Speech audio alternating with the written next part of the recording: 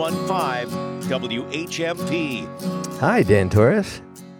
What's happening, Buzz? You have a good weekend? I had an interesting weekend, and that's a longer conversation. Ooh. But I thought you were going to ask if I had a good day. Did you watch the baseball? Any baseball this weekend? I didn't. I don't want to put a damper on anything, but the weekend was devoted to our dear friend Caroline Murray. I was one of the 3 eulogizers at her thing, and then we had my wife and I, starting at 4 a.m. on Sunday, we cooked for the family and baked for the family for 36 people.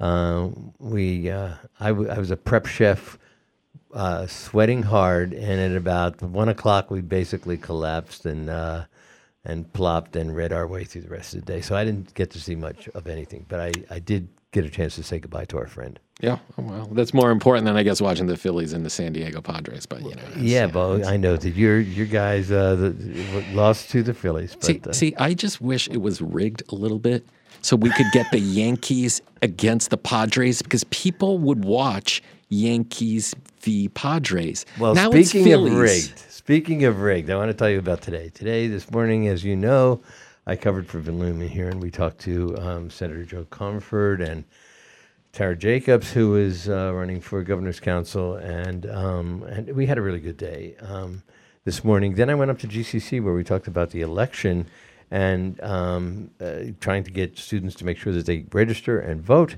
And I was there with Representative and soon-to-be Senator Paul Mark after November 8th. I'm confident that he's going to win that election. But it was great to be in an educational environment, but being in an educational environment just made me even more aware of the news that I woke up to this morning, which was what's euphemistically called the nation's report card. It is this congressionally mandated analysis of how students are doing nationally, and particularly in math and in reading and grade 4 and grade 8. And the news wasn't so terrific. The news indicated that there is a decrease in performance standards nationwide in this congressionally mandated assessment of educational progress. It called me immediately to call my Mohawk Trail Regional School District Superintendent, the extremely competent and extremely experienced Superintendent Cheryl Stanton. And at last minute, I noticed that she was there in professional development, working with teachers all day to work to do their jobs as well as is possible. And she said yes. And so she's on the phone after my long-winded introduction. And hello, Cheryl. Hi, Buzz. Thanks for having me today. It's a pleasure. And we had to get by the Phillies, get by Greenfield Community College, get by the November 8th elections, and here we are. Nobody's going to watch Phillies Astros. I'm just saying. Dan, interesting. Nobody watched football? There you go. So, but I really wanted to have a serious conversation about this disconcerting national report card on student and district performances throughout the country. So, what are your thoughts about this assessment? Yeah, I think it's very concerning, because if you look at the data, it tells us often what we already know, and that is that students that are performing in the lowest 25th and 10th percentiles are the students that had the largest drops in achievement. And we know from research that students in those percentiles are often students that are in our subgroup populations, such as socioeconomically disadvantaged, our English language learners, our special education students. But we also know that students that fall into that percentile are often students that are dealing with trauma. And certainly COVID-19 has escalated trauma responses, not only for our students, but for our families. So while NEEP certainly is an indication of student achievement in the academic world, what we're concerned about in schools every day are is really the question: do students know that they belong here in school, that they feel safe here, and that we have supportive classroom climates that will help students achieve and be resilient in the face of coming back to school after 2 years of being in a pandemic. I think that is really unsettling news, and of course I should have suspected that. I didn't have the opportunity, as I just described today, to really look at with any more detail than the headlines of which students were particularly affected. But and we know there are children being left behind, and COVID has done a great disservice to our educational institution. But I wanted to add, this is my personal prejudices and bias leaching through right here. Mm-hmm. Could it be that a lot of what we saw in these statistics has a lot to do with virtual learning? Well, it's a good question. I don't think that we know the answer to that. I think what you see in the data is that students that have resources that in years past that they have accessed remote learning. So in other words, school districts that have implemented dual enrollment, or classes that districts that have students that have had high levels of technology engagement and support in that type of learning did better. And so in places like Mohawk Trail, we were spending a lot of time at the very beginning of the pandemic bringing our technology and our devices up to where students could engage and staff could engage with remote learning. So I don't think it's necessarily a fair question, because the starting point for districts was all over the place. And so I don't think that we have a good measure of whether or not the remote learning experiment, so to speak, was successful. What I can say is that we learned a lot about how to teach effectively in the remote and in the virtual environment. But I do think the research or the data suggests that there isn't, in our youngest grades, particularly in literacy, there is no substitute for high-quality instruction when we're trying to teach basic literacy skills and really basic math. We are talking with Mohawk Trail Superintendent Cheryl Stanton. So, Cheryl, we obviously, all of us are going to be a little bit concerned, at least, and maybe chilled by this information. How do we go from here to try to catch up, particularly for those subgroups that you just described before, the less advantaged groupings, the ones that have learning disabilities, the ones who don't have access to technology? How do we catch them up to where we thought that they were going to be when this assessment was done? So I think we give a huge shout out to our teachers. One of the things we know in turnaround research in schools that have made substantial gains in student achievement, and when I say turnaround schools, I mean schools that have shown that you can increase student achievement more than a year for students. And the ways that you do that is to have systems of assessment and then systems of intervention for students so that they are getting additional instruction to make up for those losses in instruction that they may have had.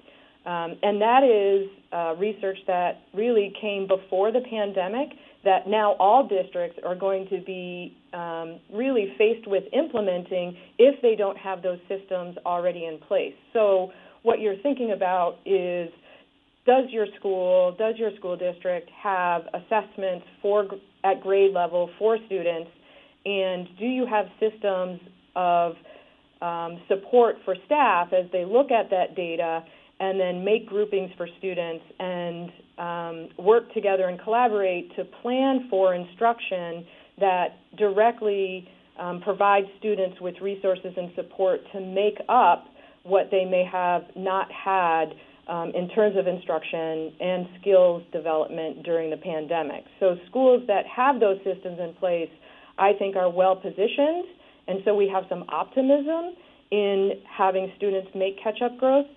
But in school districts where that has not been the modus operandi, so to speak, I think those are schools that are going to need more support. And I would applaud the Department of Elementary and Secondary Education in helping schools.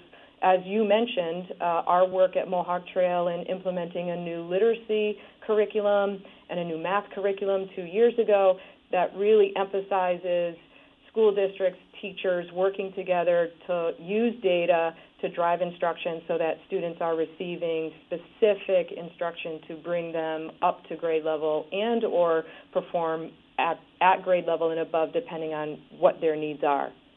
Yeah, I think that sounds so, what's the right word, smart, because it's so evident, but it also is challenging. I want to start this question by just, as you said, giving a shout out to our teachers.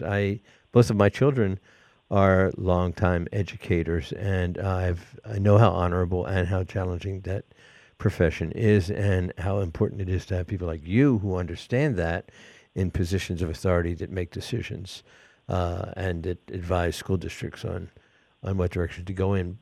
Are the teachers, well, for example, the ones you were working with today, is there a sense of uniformity? Is there agreement with what they need and why? Among them, I mean. Yes, I would say we at Mohawk Trail were fortunate to implement a district-wide elementary schedule. So all of our elementary schools are now on the same schedule so that all students are receiving the same minutes of instruction in literacy and math, that students that need more intervention time receive that intervention time. And teachers truly understand the need for both the curriculum but also the intervention time. And we're actually really excited in doing the professional development that is aligning all of our work. Well, that sounds comforting. When I look at this national assessment, I see that the average reading, when you say literacy and math, the average reading score at both the 4th grade and the 8th grade level decreased by approximately 3 points compared to 2019, before the pandemic. And at the 4th grade level, the average reading score was lower than all previous assessment years, going all the way back to 2005. That was chilling to me. We're going to take a break, and when we come back, I want to ask Superintendent Cheryl Stanton of the Mohawk District what that says and whether or not we should be more concerned about literacy and reading skills than math, or both equally. We'll be right back with Cheryl Stanton right after these messages. Stay with us. This is the Afternoon Buzz with Buzz Eisenberg, 101.5 WHMP. In the classroom.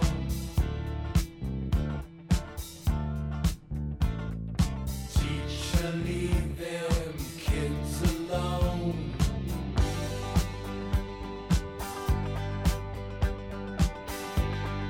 Hey, teacher, leave them kids alone.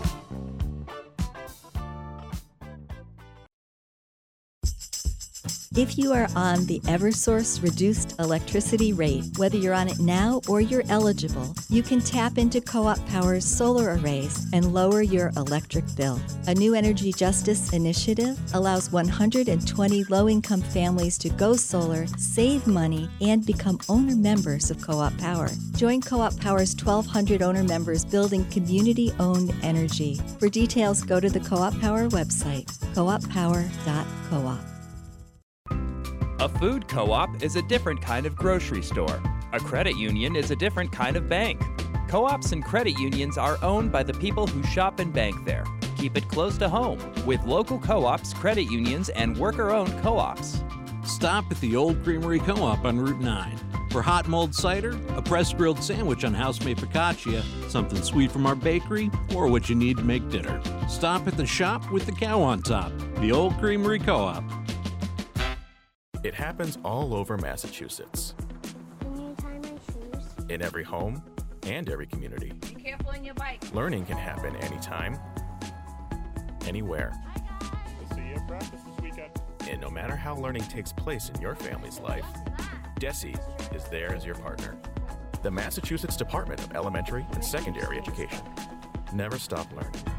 Find out more at mass.gov/back-to-school. Sponsored by the Massachusetts Department for Elementary and Secondary Education. If you're sharing your Netflix password with family and friends, it's going to cost you. The video streaming company has announced that early next year it will levy an additional charge when accounts are shared with people who are not part of the account holder's household. Walmart has officially announced plans for Black Friday. Shoppers can expect to see sales and markdowns for the entire month of November, and savings on gifts like electronics, clothing, and home goods will reportedly be more generous than in years past. New and used car inventories continue to improve, but rising interest rates are making all categories of vehicles less affordable, according to a new study.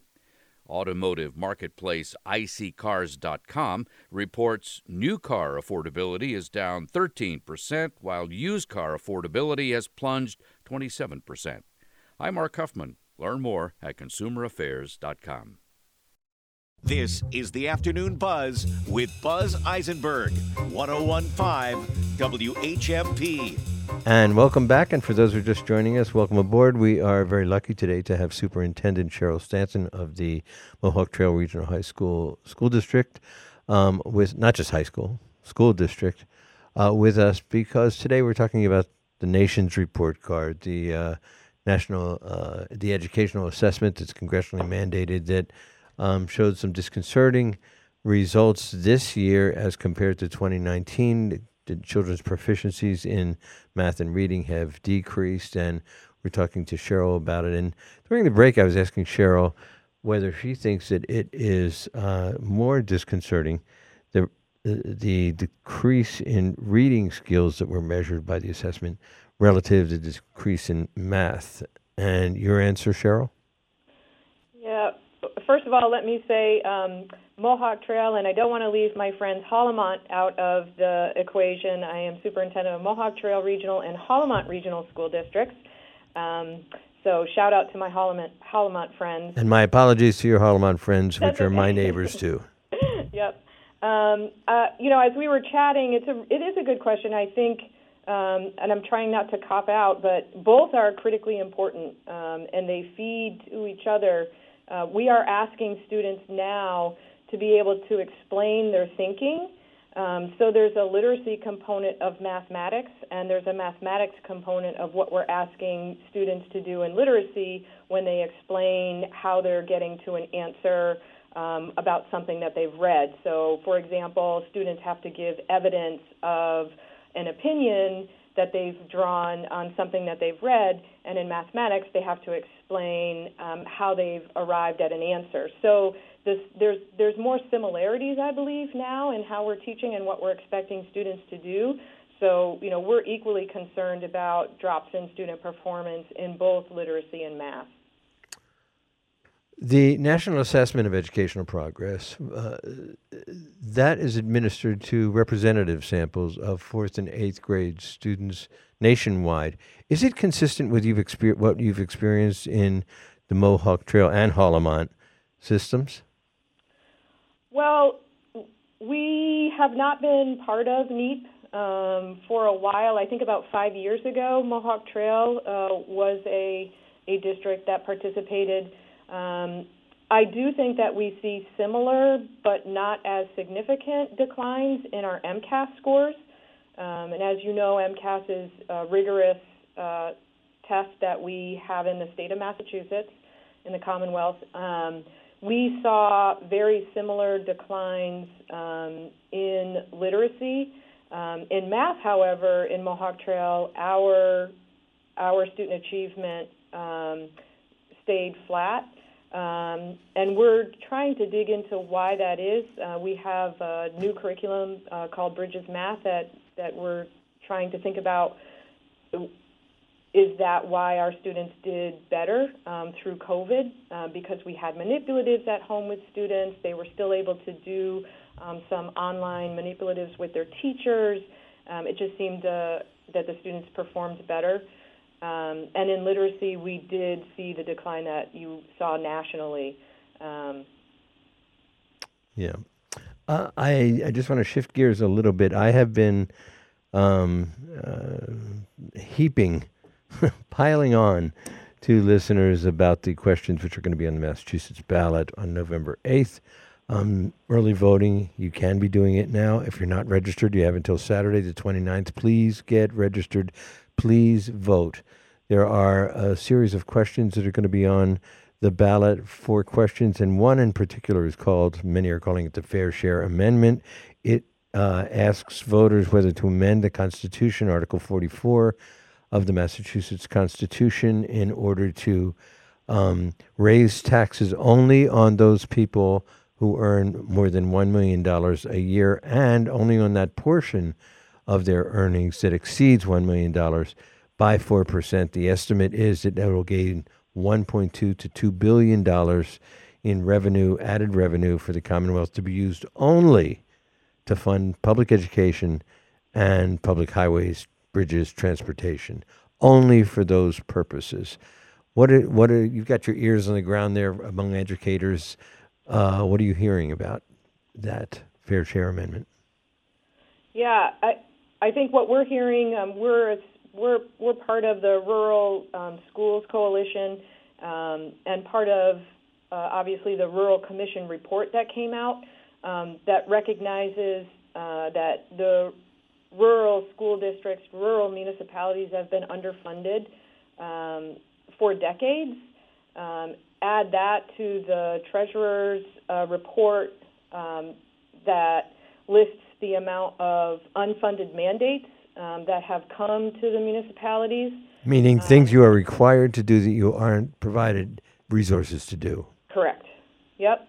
And so, when I think about the Fair Share Amendment and the Rural Commission report that recommends an additional $60 million be set aside for districts like Mohawk Trail and Hollimont that are extremely rural, that have either declining or flat enrollment, and or are very small districts, that Fair Share Amendment is a significant part of what can provide additional resources to school districts like ours, who, through no fault of our own, are seeing shifts in demographics, flat or declining enrollment, and really struggling with other pieces of, rural living, which is housing. Having more families, more people age in homes, which is wonderful, but doesn't allow an opportunity for families to have housing options, and so the school populations are declining.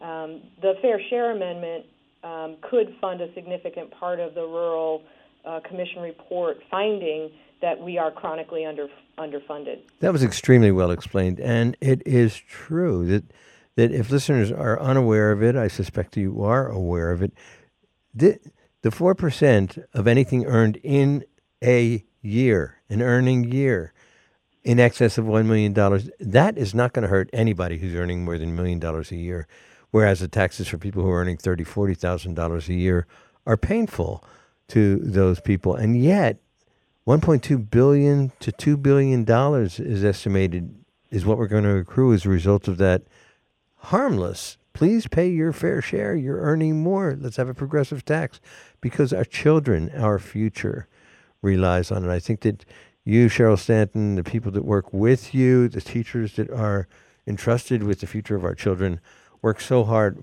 with so little. And the fact that they're doing it with inadequate resources just should be heartbreaking to everyone. So I'm just urging people, please vote yes on question 1. Cheryl Stanton, thank you so much. I know how busy you are. I called you last minute. And this reading assessment is important for us to understand, and the role that our teachers play in every day trying to fight against very difficult odds to secure our children for a good future. It is critical, and I want to thank you. Thanks, Buzz. Thanks for having me. Always a pleasure. Everybody else, we're going to be back with Megan Zinn. And, boy, I lost my notes because I was so involved in the education thing, but her wonderful writer's block. I'm suffering writer's block right after these messages. This is the Afternoon Buzz with Buzz Eisenberg, 1015 WHMP.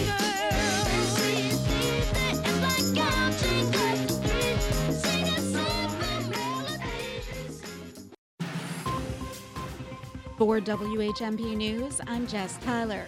Springfield Mayor Dominic Sarno is being sued for discrimination. Daryl Moss, a longtime mayoral aide, filed an employment discrimination suit against Sarno in the city, alleging he was wrongfully terminated in October 2020. Moss says he was let go after a social media post contesting Donald Trump's open support for Kyle Rittenhouse. The suit claims Mayor Sarno and the city of Springfield engaged in race discrimination, retaliation, negligence, breach of contract, defamation, and free speech violations. Mayor Sarno and the city attorneys will meet with Moss and his legal counsel in court on November 9th for a trial hearing.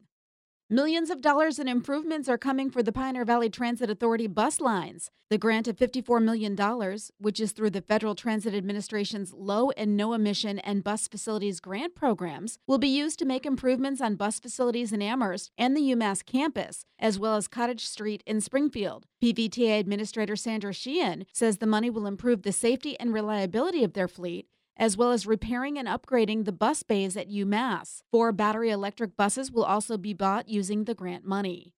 A convenience store in Florence is facing suspension of their tobacco sales. Jim's Variety at 15 West Farms Road was fined $1,000 for having flavored tobacco products hidden behind the counter. The Gazette reports store manager Hamid Habib admitted to multiple violations of the state law that were discovered during an inspection earlier this month. Habib says most of the products in question were expired and left over from before the flavored tobacco ban went into effect in June of 2020. For the rest of today, cloudy with a chance for showers, highs 58 to 62. Tonight, mostly cloudy, chance for showers, overnight lows 50 to 54. Tuesday, partly sunny and warmer, highs in the upper 60s. I'm 22 News Storm Team Meteorologist Adam Stremko on 1015 WHMP. Today, I'm convening this conference because I believe we can use these advances to do even more to make America stronger and a healthier nation, to achieve ambitious goals, end hunger in this country by the year 2030. This is a big deal. The President of the United States just announced to the world that ending hunger and promoting better nutrition in this country is a national priority. I think that's a good plan, and I think we can do it. Meanwhile, our neighbors have to eat today. The Food Bank of Western Mass is there for the over 100,000 neighbors who rely on emergency food each month. And if you want to help support the Food Bank of Western Mass, you can join the March for the Food Bank 13, Thanksgiving week. The federal government is making moves when it comes to fighting hunger, and the food bank itself is making moves. From Hatfield to Chicopee, you can move with us locally as we march from Springfield to Northampton on day 1 and Northampton to Greenfield on day 2. March yourself, start a team, virtually march. Get involved, make some moves. Monty's March 13, making moves. Monday and Tuesday, November 21st and 22nd. Sign up now at montysmarch.com. Every Friday morning, Monty visits the Wine Snobs to talk about wine at State Street. But I don't see wine here, Ringo. What do you got? Well, who am I? You're the spirit guy. Uh-oh. So you're taking me down the road of spirit. So our next whiskey is going back to traditions here. This is Port Ascaig, 8-year-old single malt Scotch. So it's actual Scotch. This is Scotland Scotch, Scotchy Scotch. This is an Islay single malt, peatier in style. This one does not suffer supply chain issues because you wouldn't be giving it to us if it did, right? Correct. It says Port Ascaig, which is a location, but it's an independent bottler that gives them their whiskey. Because there's so many different approaches on whiskey, I really try and hit everything with a very open mind as far as what can be good. This one got 95 points at the Ultimate Spirits Challenge. I think this is very good. And how much is this single malt? This is $66.99, so it's kind of right in that low to mid entry level price point. Find your favorite whiskey and your next favorite whiskey at State Street.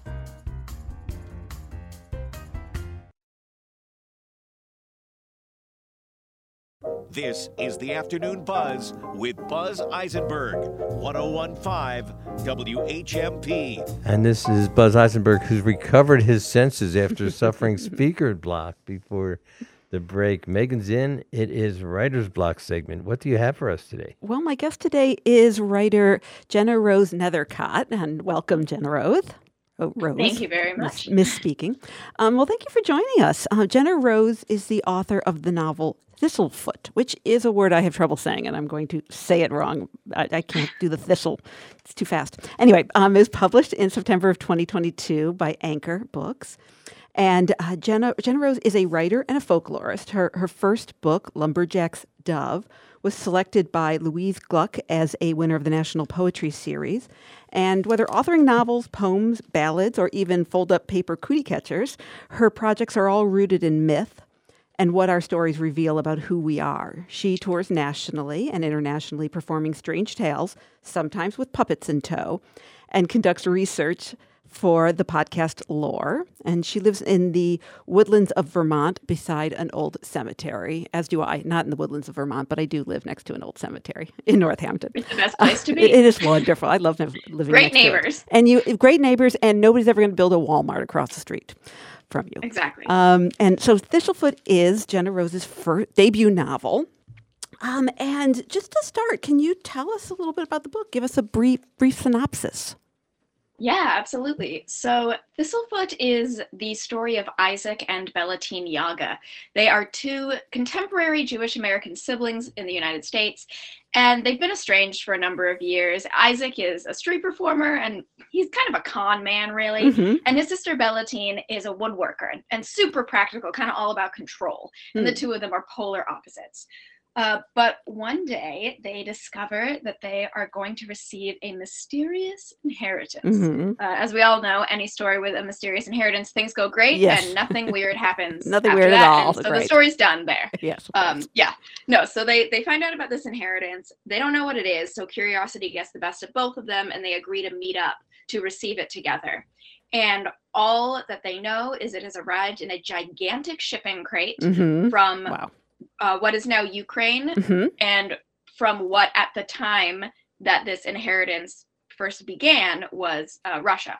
Yes. It has come from their ancestral home, a small Jewish shtetl, which really there's been no word of since 1919, when their twice great grandmother had lived there. So they've never met this woman. Mhm. She died long before their birth, but she left them something. And they get together to see what it is, and it turns out that this inheritance is actually a sentient house lofted up on a pair of chicken legs. Of course. Megan, are you familiar with the folklore of Baba Yaga? Yes, I am just a little bit, but I'm sure many of our listeners are not. So tell us a little bit more about that. So Baba Yaga is a character from Slavic and Eastern European folklore, and she's sort of a witch crone creature, very volatile. Like maybe she'll give you a candle that'll solve your problems, or maybe she'll eat your baby. It Okay. really depends on her mood. But she famously lives in this house that walks around on chicken legs. So of course, Isaac and Bellatine's twice great grandmother just so happens to be the infamous Baba Yaga. Mhm. In my version of the Yes. book, I've basically stolen her for the Jews. Excellent. She's Jewish now. Yeah, I felt like I could do We that. need more. So she is a young Jewish mother living in a small Russian shtetl, which for those who don't know that word, that's a small Jewish town, essentially. Mhm. This place is called Gerenkrovka, and it is in 1919, in the months leading up to a pogrom. So the book, in short, follows Isaac and Bellatine as they convert this inherited house into a mobile theater and start traveling America in it, unbeknownst to them being tracked by a sinister force. And meanwhile, it dips into the past, and we learn about their ancestor and this village in this really tumultuous time in Jewish history and in Eastern European history. Wow. I know it's been compared, some of the people who've written blurbs on it have likened it to the work of Neil Gaiman, and it certainly sounds like it from your description, definitely in that vein. What was the kernel of Thistlefoot? What was the initial story or idea that it grew from? Well, I mean, like any sort of epic tale, it comes from a number of different places, both in my own life and in the Mhm. stories I'm drawn to. But the few kernels I kind of attribute it to most heavily are, one, this is the story of my own family's Mhm. ancestry. Yes. So the story of what happens in Gerenkrovka is based on what occurred in an actual shtetl called Rochvistrivka, where Mhm. my twice great grandmother came from. When she was about 16 or 17 years old, her parents put her on a ship to America, said goodbye, sent her here, and they never saw each other again. And so it was a process of learning about my own heritage and kind of transplanting it into this folktale. Also, I'm just really, I love taking kind of whimsical anachronisms and seeing how they would fare in modernity. So I had this image in my head of like Baba Yaga's house on chicken legs, which I've always loved because I've always been a very itinerant person. And so this idea of like a home that can travel with you really was aspirational. Very comforting, yeah. Yeah. Chicken legs are not. Yeah, exactly. I had this image of Baba Yaga's house on chicken legs, like standing in a Walgreens parking lot and like scratching at a candy bar wrapper. And I just thought that was hilarious. And so it kind of went from there. Wonderful.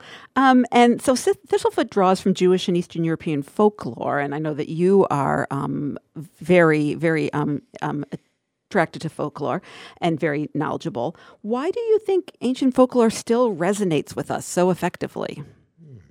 Yeah, so this is truly my greatest obsession in this life. So glad you asked, because it's all I want to talk about ever. Like, I'm unbearable at parties, truly, because it's basically this vibe, which is I love folklore specifically because it is a mirror. So the reason a story will survive, the reason a story has the chance to even become a folktale, is because it says something about the teller, or more vitally, it allows the teller to say something about themselves without, I guess, making themselves too vulnerable. Yeah, my particular favorite kind of use for folklore and variety of folklore is folklore that seems really whimsical and fantastical, but is actually this metaphorical parallel for something that is too painful or too taboo to talk about directly. Interesting. And in that way, it allows cultures and peoples to process the things they need to process without either like embarrassing or re-traumatizing themselves while they're doing it. So as a writer, I love this because it allows me to sort of broach pretty heavy topics with a softener, I guess, with this sort of strange sheen draped over it. And I think that's why they survive, is they have this adaptability. Megan Zinn is talking with Jenna Rose Nethercott about her new book, Thistlefoot. I just wanted to throw in here, my wife was raised in a Jewish immigrant, like 100 people in a very small Philadelphia 3-bedroom apartment, and I think there were like 11 people who lived in there. Sounds like my grandfather. Was it? Yes. Well, Same one place, of the memories same she number of has she describes is when they made a soup, there were always the chicken feet sitting upright, sticking out of the liquid, and she described it as frightening when she was a kid. It's funny. So how did you land on the chicken leg, the house on the chicken leg? I love that image of the soup. It's like it could just get up and run away. Yeah. Which it probably wants to do. Like I mentioned, the house on chicken legs is just an image I've always been really drawn to because of its sort of mobility, I guess, for lack of a more interesting descriptor. But a mobile home. When it's a mobile home. It's the dream mobile home. I think I refer to it in the book as the dream RV for haunted Jews. Of course, of course. And that's always been the image around Baba Yaga, correct? Well, or many the cases. House on Chicken Legs was, yes, but not she the was RV associated with Judaism. Right. That's right. I didn't know. I was aware of that. Boy, this sounds so timely for Halloween. Well, right. Yeah, absolutely. Absolutely. Yeah, and I'm super lucky and like honored by the fact that it's Book of the Month from Book of the Month Club this October. Wonderful. I didn't know that still existed. A lot of people have been making it their spooky read, which is really fun. That's fantastic. Okay, we are going to take a break. Megan Zinn, it is Writer's Block. We're talking with Jenna Rose Nethercott. I'm fascinated with her new book, Thistlefoot, and we're going to come back to Jenna Rose right after these messages. Here's to the father I try to be. Here's to my bride to be. Drink l'chaim. This is the Afternoon Buzz with Buzz Eisenberg, 101.5 WHMP. Life has a way of confusing us, blessing and bruising us. Drink l'chaim to life. God would like is to be joyful, even when our hearts lie panting on the floor. How much more can we... When it's happening here in the Valley, we're talking about it. Modest, very minimal increase in the police budget, largely due to just regular contractual obligations. Holyoke is nothing like Northampton and Greenfield. The quality of life issues or demographics very, very different. So I can never compare our police departments. The challenges we have going on in our city are very, very different. 1015, 1400, and 1240. We are the Valley. We are WHMP. Today and every day, millions of people do business with co-ops, food co-ops, credit unions, worker co-ops, energy co-ops, farmer co-ops. Go co-op and build economic power right here in your community. October is Co-op Month. When you shop at River Valley Co-op, you create hundreds of union jobs. River Valley Co-op does millions of dollars of business each year with local farms and businesses. In Northampton and East Hampton, wild about local. Everyone's welcome, River Valley Co-op. Eat more kale, says the bumper sticker. Why assume I'm not eating enough kale? If you eat at Paul and Elizabeth's, there's always kale. There's the Caesar salad with kale, with romaine, or both. There's the vegetarian platter, vegetables sautéed to perfection, including kale. Or just order a side of sautéed greens. Some people treat kale like one of those good for you but no one really likes it things. Maybe those people have never been to Paul and Elizabeth's restaurant, Inside Thorns in Northampton. We live in one of the most beautiful places in the country, the hill towns and valleys that we call home here in western Massachusetts. At the Franklin Land Trust, we're working with landowners and community members to protect the landscapes that give us productive farmland, clean water, and healthy woodlands. We don't have to travel too far these days to see places where those sorts of things are just a memory. Our staff and volunteers have helped us to protect more than 32,000 acres so far here in our region, and we hope that you'll consider supporting our efforts to take care of the land that we all love. The farms that give us fresh local food, the riverways that give us clean water, and the forests and wildlife habitats that provide us all with healthy air. For more information on our work of landscape conservation, please visit our website at franklinlandtrust.org. That's franklinlandtrust.org. And thank you for your consideration. This is the Afternoon Buzz with Buzz Eisenberg, 1015 WHMP. I am just loving being in the studio during this segment every Monday at 4:30, Writer's Block with Megan Zinn, where we get sort of introduced to the literati and what people are reading and local independent bookstore workers. So it's just great. So, and Megan Zinn, you are talking to Hampshire grad Jenna Rose Nethercott and discussing her book, Thistlefoot, which I pronounced properly. You can do it. I just can't move my tongue that fast. And I was going to mention that you are a graduate of Hampshire College, so I'm glad Buzz mentioned that. And I also, before we get talking again, I wanted to mention that Jenna Rose has a reading and puppet show presentation at Toadstool Books in Keene, New Hampshire, on Saturday, November 5th at 6. And you can find more info on her website, which is jennarosenethercott.com. And she's also going to be in Cambridge this Wednesday, October 26th, at Porter Square Books at 7 o'clock. And for people who don't know, Jenna Rose begins with a G. Yes. There you go. Because when you told me. There you go. There you go. Yeah. It's actually because of my twice great grandmother, the one who came from the shtetl. Her name was Golda. Since the G. And well, I think her name was Olga, and her nickname was Golda or Gussie. And so when my parents were naming me, they wanted to name me something that started with a G in her honor. That's lovely. That's lovely. Yeah. So getting back to the folklore and myth, do you know where your interest grew from? Is this something that you've been into since you were a little kid, or is it a sort of a later discovery for you?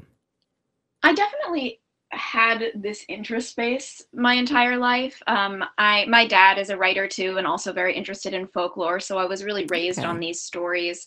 But I don't think I kind of remember the lightning bolt moment actually when I realized that there was this common thread between all the things I was the most interested in. And it was when I was in college actually, where like I knew I was interested in history, but only certain historical segments, I guess. Yeah. And I knew I was interested in like supernatural things, but only specific kinds of supernatural things. And I like couldn't figure out what the commonality was.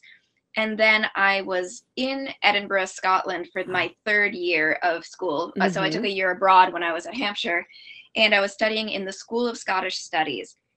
And I took a class called The Supernatural World, which was essentially focused on Scottish supernatural folklore, but it expanded worldwide as well. Yeah.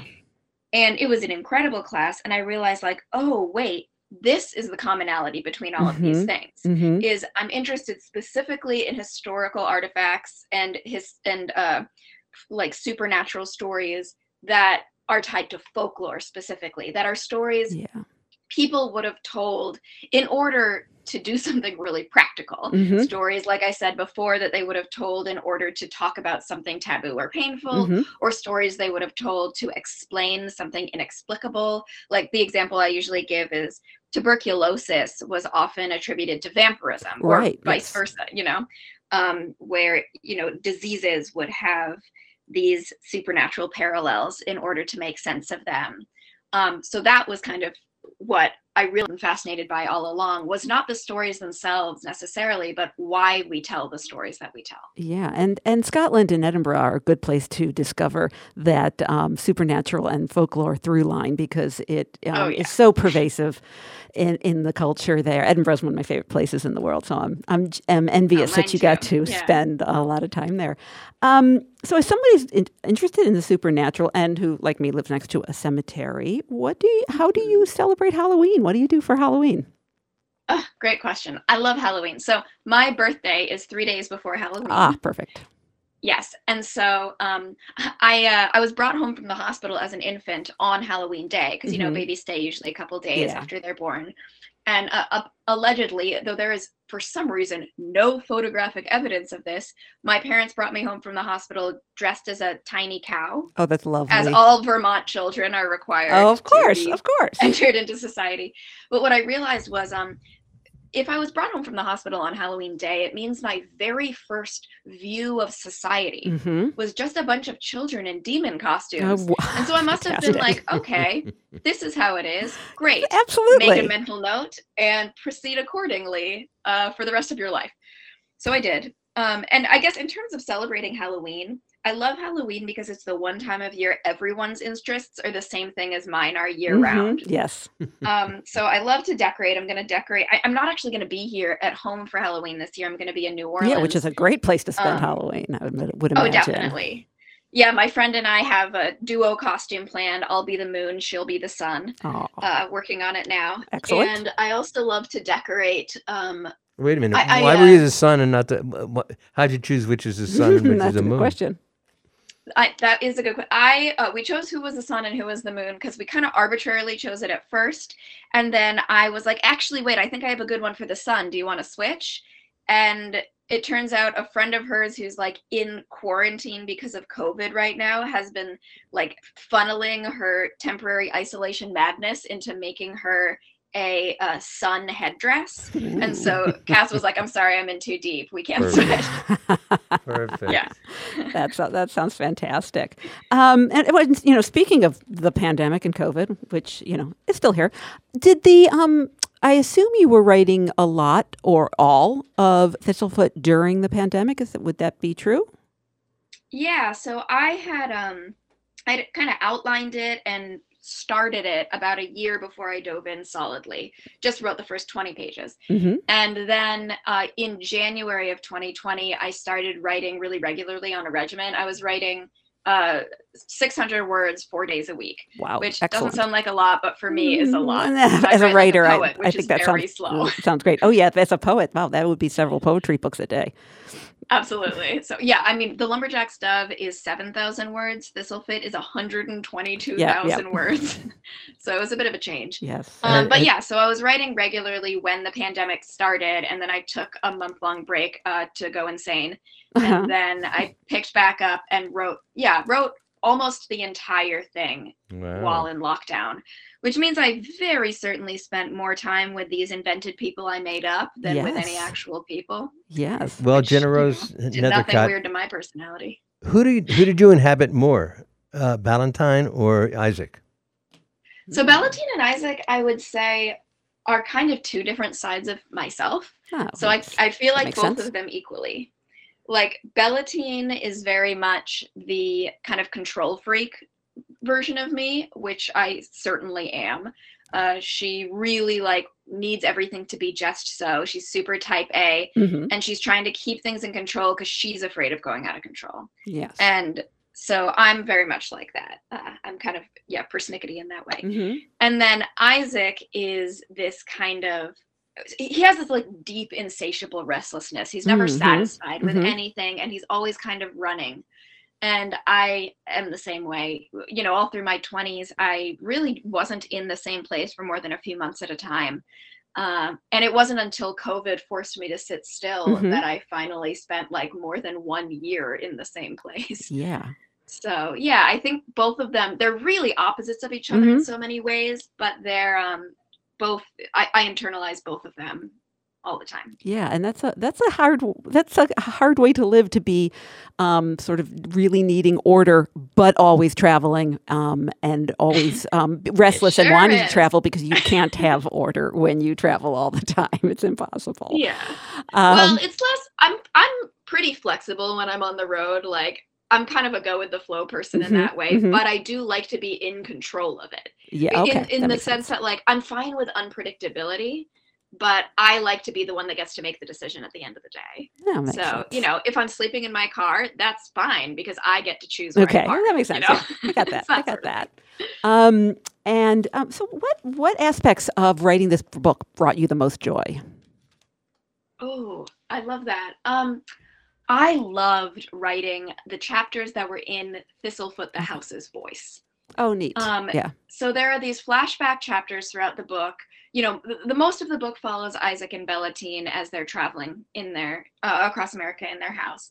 But there are these flashback chapters about Gerenkrovka and Baba Yaga, and they are told in the style of a folktale. And the narrator for these chapters is actually the house itself. House. That's wonderful. And the house we is actually such a liar and so unpredictable that it was really fun to write it. That's fantastic. So unfortunately, we're almost out of time. So tell us one more time where this event is going to be in Keene and then in Boston. At Toadstool Books in Keene on Saturday, November 5th at 6. And there will be puppets. And also came in Cambridge at Porter Square Books, Wednesday, October 26th at 7 o'clock. And there's info on both at Jenna Rose's website, which is Jenna Rose with a G, Nethercott, NETHERCOTT.com. And the name of the book is Thistlefoot. And it sounds so delightful. The puppets are really something special. They're worth seeing. It sounds like it. It's a wild puppet show. All right. Well, thank you so much for being here. Thank you so much for having me. This was lovely. All right. It is lovely. Happy Halloween. Happy Halloween too. Yes. Right. I'm gonna get in my car. You don't know this. My car has chicken feet under instead of wheels. That's really that's an interesting angle on it. Okay. Big lie. Megan Zinn. Thank you so much for bringing her to us. Thank you. Thank you for being here, Jenna Rose. My pleasure. All right. Writer's Block with Megan Zinn. Okay, everyone. Thanks for joining us today. Have a great evening. Join us tomorrow at 4 o'clock on the Afternoon Buzz. Bye-bye.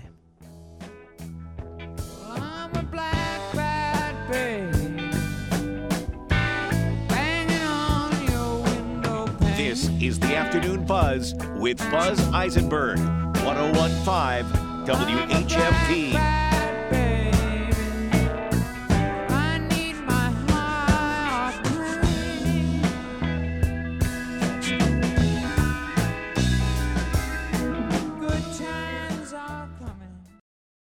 We speak not of the princes and prelates and periwig charioteers, riding triumphantly laureled to lap the fat of the years. Rather we speak of the maimed, of the halt, of the blind in the rain and the cold. Of these shall my songs be fashioned and tales be told. And we do that every day at 9 o'clock. Get in on the conversation. Bill Newman. Weekdays at 9. And again at 5. WHMP. News, information, and the arts. Live and local news and talk for Northampton and the Valley since 1950. WHMP Northampton. WHMQ Greenfield. A Northampton Radio Group station. It's